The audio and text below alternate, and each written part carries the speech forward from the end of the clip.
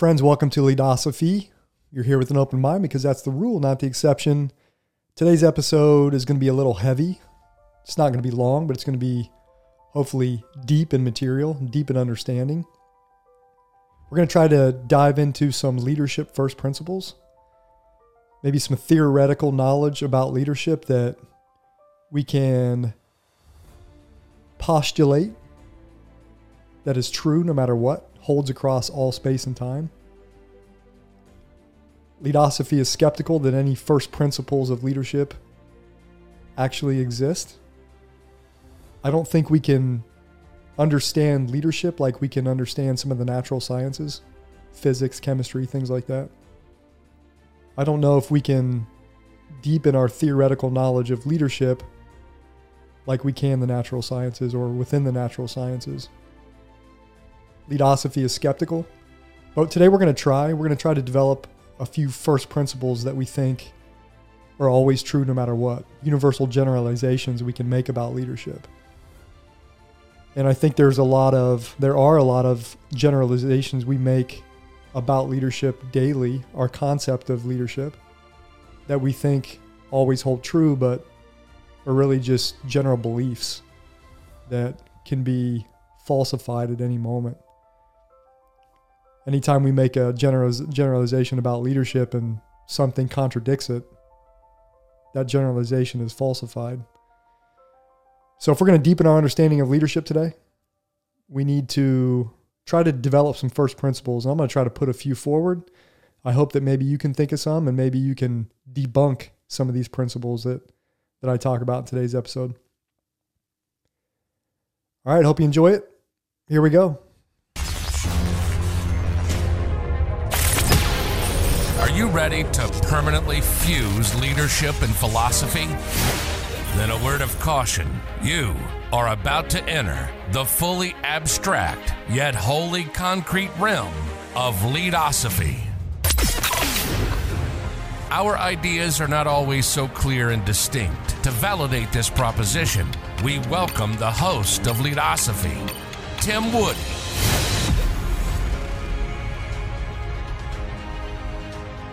All right, friends, welcome back. Are there fundamental truths or first principles in leadership? I'm talking about universal generalizations that we can make that always hold true. Universal generalizations from upon which all other leadership knowledge grows out of those base assumptions. These base assumptions that, again, are true no matter what. I'm a little skeptical. Leadosophy is skeptical. But I was trying to come up with some over the last couple days, and I came up with 10 generalizations about leadership or leading that appear to me to be universal truths. And again, I would encourage you to reach out and to debunk these, because if you debunk these or if you falsify these generalizations, then we deepen our understanding. We move knowledge forward. We co-create knowledge together. We should always look to falsify our assumptions if we can. If we're truly trying to deepen our understanding of any subject, any topic, if we can falsify our assumptions, then we can better our assumptions. We can fortify them. We can strengthen them. We can alter them to something better. And again, that's the spirit of Leadosophy. That's what we're trying to do here. If one is to acquire deep knowledge of leadership, then I propose this requires a fundamental understanding of leadership. An understanding that goes deeper than how to lead in self-help books, successful leadership stories, quote unquote. Successful leadership stories that are usually narrow in context and told through the eyes of the leader without ever getting any feedback from the followers that were impacted by that leader. And not even talking about the fiery speeches that move masses. There are going to be no fundamental leadership truths that we can pull from an inspirational speech, no matter how hard we try. Leadosophy believes that many how to lead and self-help leadership books are fundamentally flawed, fatally flawed even. Often these books try and push a replication or copy or blueprint onto their leaders as far as how to lead, what leadership effectiveness looks like to them that they then try to pose on someone else, even when the two leadership contexts or situations will be completely different. A lot of times the authors of these books will say, hey, I did this at work, you should try it. And again, abstractions are helpful. They can be helpful at times. Leadosophy does not disagree with that. But abstractions are limited to the person telling the story. A lot of details are left out. A lot of gaps exist. And we have to keep that in mind when we read self-help books, leadership books, things like that. It's basically one big abstraction. The culmination of the entire experiences of those leaders that are writing these books, you'll never know. And again, you're only often getting the version from one point of view. So again, a little skepticism. Again, I'm not saying we can't learn from those. We can always learn from other people's experiences. But our learning is limited. Which is why Leadosophy proposes that we try to deepen our understanding of leadership by examining the idea of potential first principles, base assumptions, foundational assumptions from which everything else flows. Leadosophy proposes that we field strip leadership, exposing all of the parts, which is a monumental task, and we won't do it on this episode, but we can start. And I like to do this more often. Again, I'm curious to hear your feedback after this episode. Be curious to hear what your first principles are, or might be if you had to develop a couple. And maybe some of the ones that I put forward today, whether they're wrong or right, or again, I don't know if we can ever truly know. Maybe that'll spark something in you to deepen your understanding of what you understand the concept of leadership to be. If we field strip leadership, exposing its parts, we can look at each component part individually with the goal of eventually reassembling leadership into something whole. Now, I would say that many people, or maybe not many, but some would argue that this is a meaningless and pointless task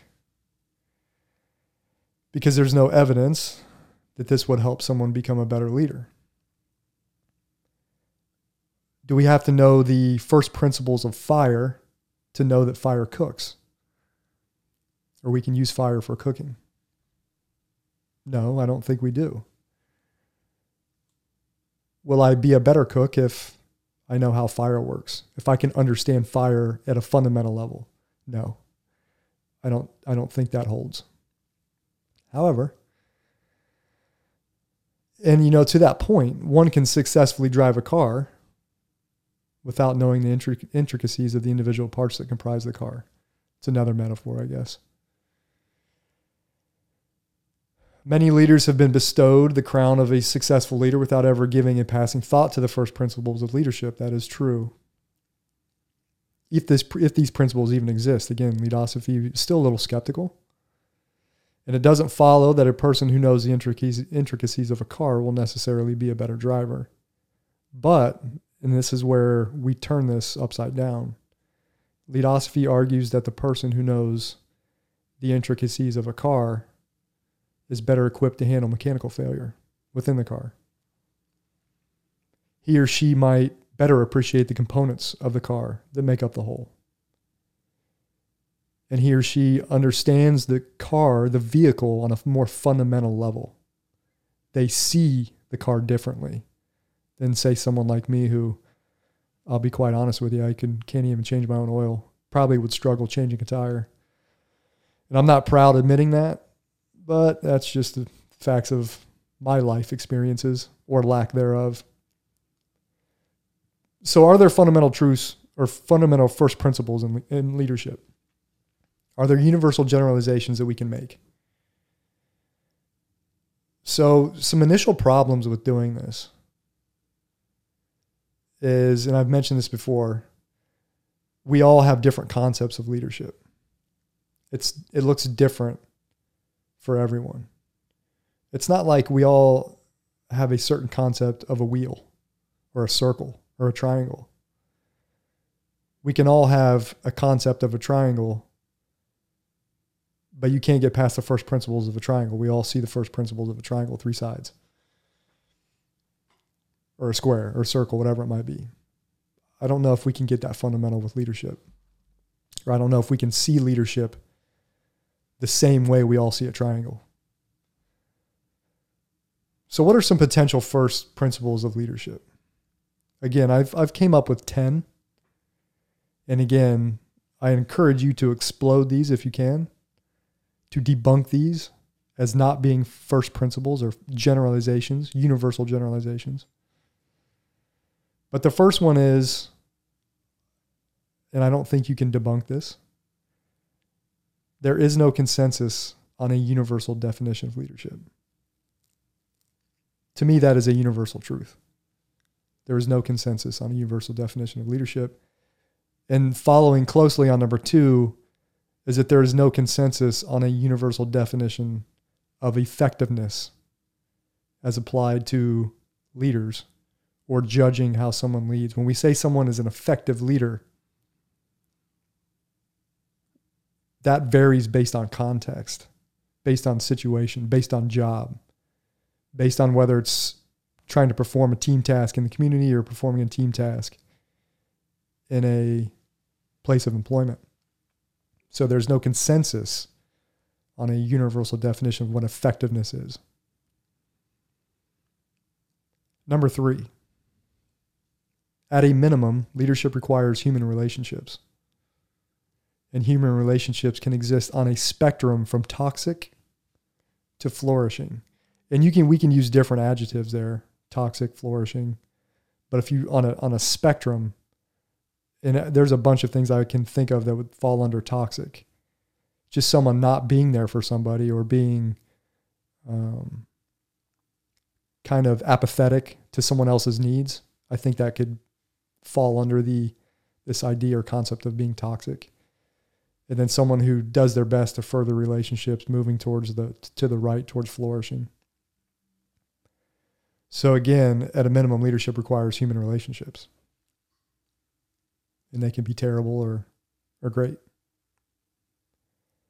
Number 4, again, first principle here.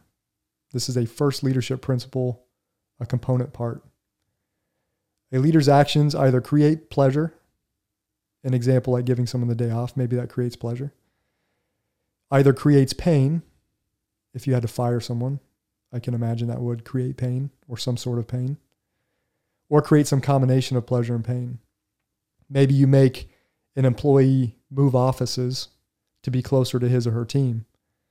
Obviously, it's going to be initial pain, kind of a pain in the butt to move offices, especially if they have to remove from a completely different location. But they will experience pleasure, or we assume they might experience pleasure once they are closer to their team or new team. Or leaders simply create a feeling of indifference. And I can think of maybe a leader who was unreliable. And even then, I would argue that would probably trend more towards pain over the long term. So creating pleasure, creating pain, or creating a feeling of indifference. I believe that's a leadership first principle. But even this assumption, or these assumptions, rests on a deeper assumption that we can know what emotions others are experiencing, which I would argue that deserves caution. We will never know what emotions another person is feeling. We can only observe outward behavior or choose to believe or not believe what we're told, and then make judgments based upon the information we're presented. First leadership principle number 5. Again, a universal generalization this is. Absent 2 or more people, leadership is impossible. A leader must have 1 or more followers for leadership to exist. By definition, a follower must have a leader, and vice versa. It does not follow that one or both parties are in their designated positions by choice. And that was number 6. It does not follow, this is a universal truth, it does not follow that if a follower is in a position or a leader is in that particular position, that they're in that position by choice. It could be by force. Number 7, no two leader experiences can be identical. That is the law of unique experiences. We can never have identical experiences. It's impossible. Logically impossible. Number 8, no two leaders can view a particular leadership scenario through an identical lens or frame. And that's very close to number 7. But every scenario we're presented with, we will see that differently. We will judge that scenario differently, even if just slightly different. We will judge it differently or through a different frame, different lens. The movie that plays in our mind will be different. 2 first leadership principles are left. Number 9, a human can achieve a leadership position only one of 2 ways. The first way is synthetically. They are designated to be in that position. Or organically, they emerge.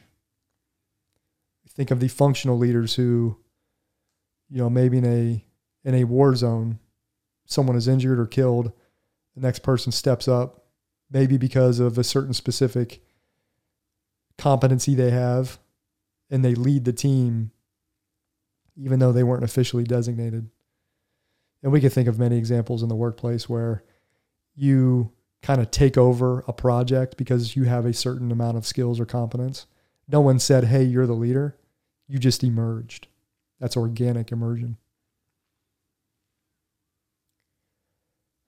And finally, number 10, on a long enough timeline, a leader will lead someone who is incompetent for a specific task or job, and a follower will be led by someone who is incompetent to oversee a specific task or who is incompetent in their position of leadership.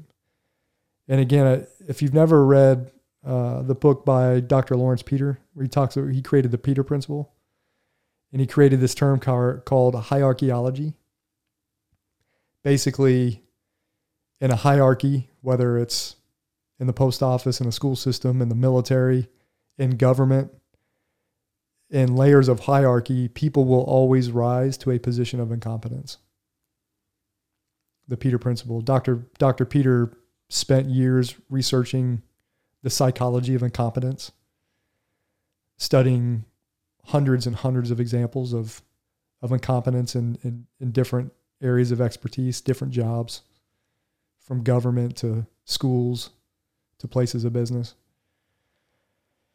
So we might say the Peter Principle holds as maybe a first principle of leadership. People will always rise to a position of incompetence. So there you go, folks. Those are 10 first principles Leadosophy can think of that may potentially serve as universal truths in leadership. A very basic, fundamental level of understanding of leadership. I struggled to come up with an 11th. Maybe they're out there. And again, maybe one or all of the ones I just put forward today are wrong or flawed in some way. I would love to hear that feedback. Again, if I can falsify any of these, that's the more we deepen our understanding, the more I deepen my understanding of leadership and what leadership may be as a concept, a theoretical concept, and leadership as a practical application. They're both important. All right. Remember, Leadosophy is about using the tools of philosophical thought to deepen our understanding of leadership. I think we did that today. Maybe not. I feel like I did, just by teasing out some of those 10 leadership principles. I think I've tried to understand leadership a little deeper, a little more fundamentally, instead of just picking up a self-help book and reading what someone's leadership experience was like and trying to apply it to my day-to-day life, which is harder to do than one might realize. Thanks for watching, everybody. Hope you enjoyed this episode. We'll catch you next time. Thanks for watching and listening to another episode of Leadosophy. If you liked what you heard today, hit that subscribe button And check out Leadosophy.com and learn more about Tim's ideas on philosophy and leadership. We'll see you next time.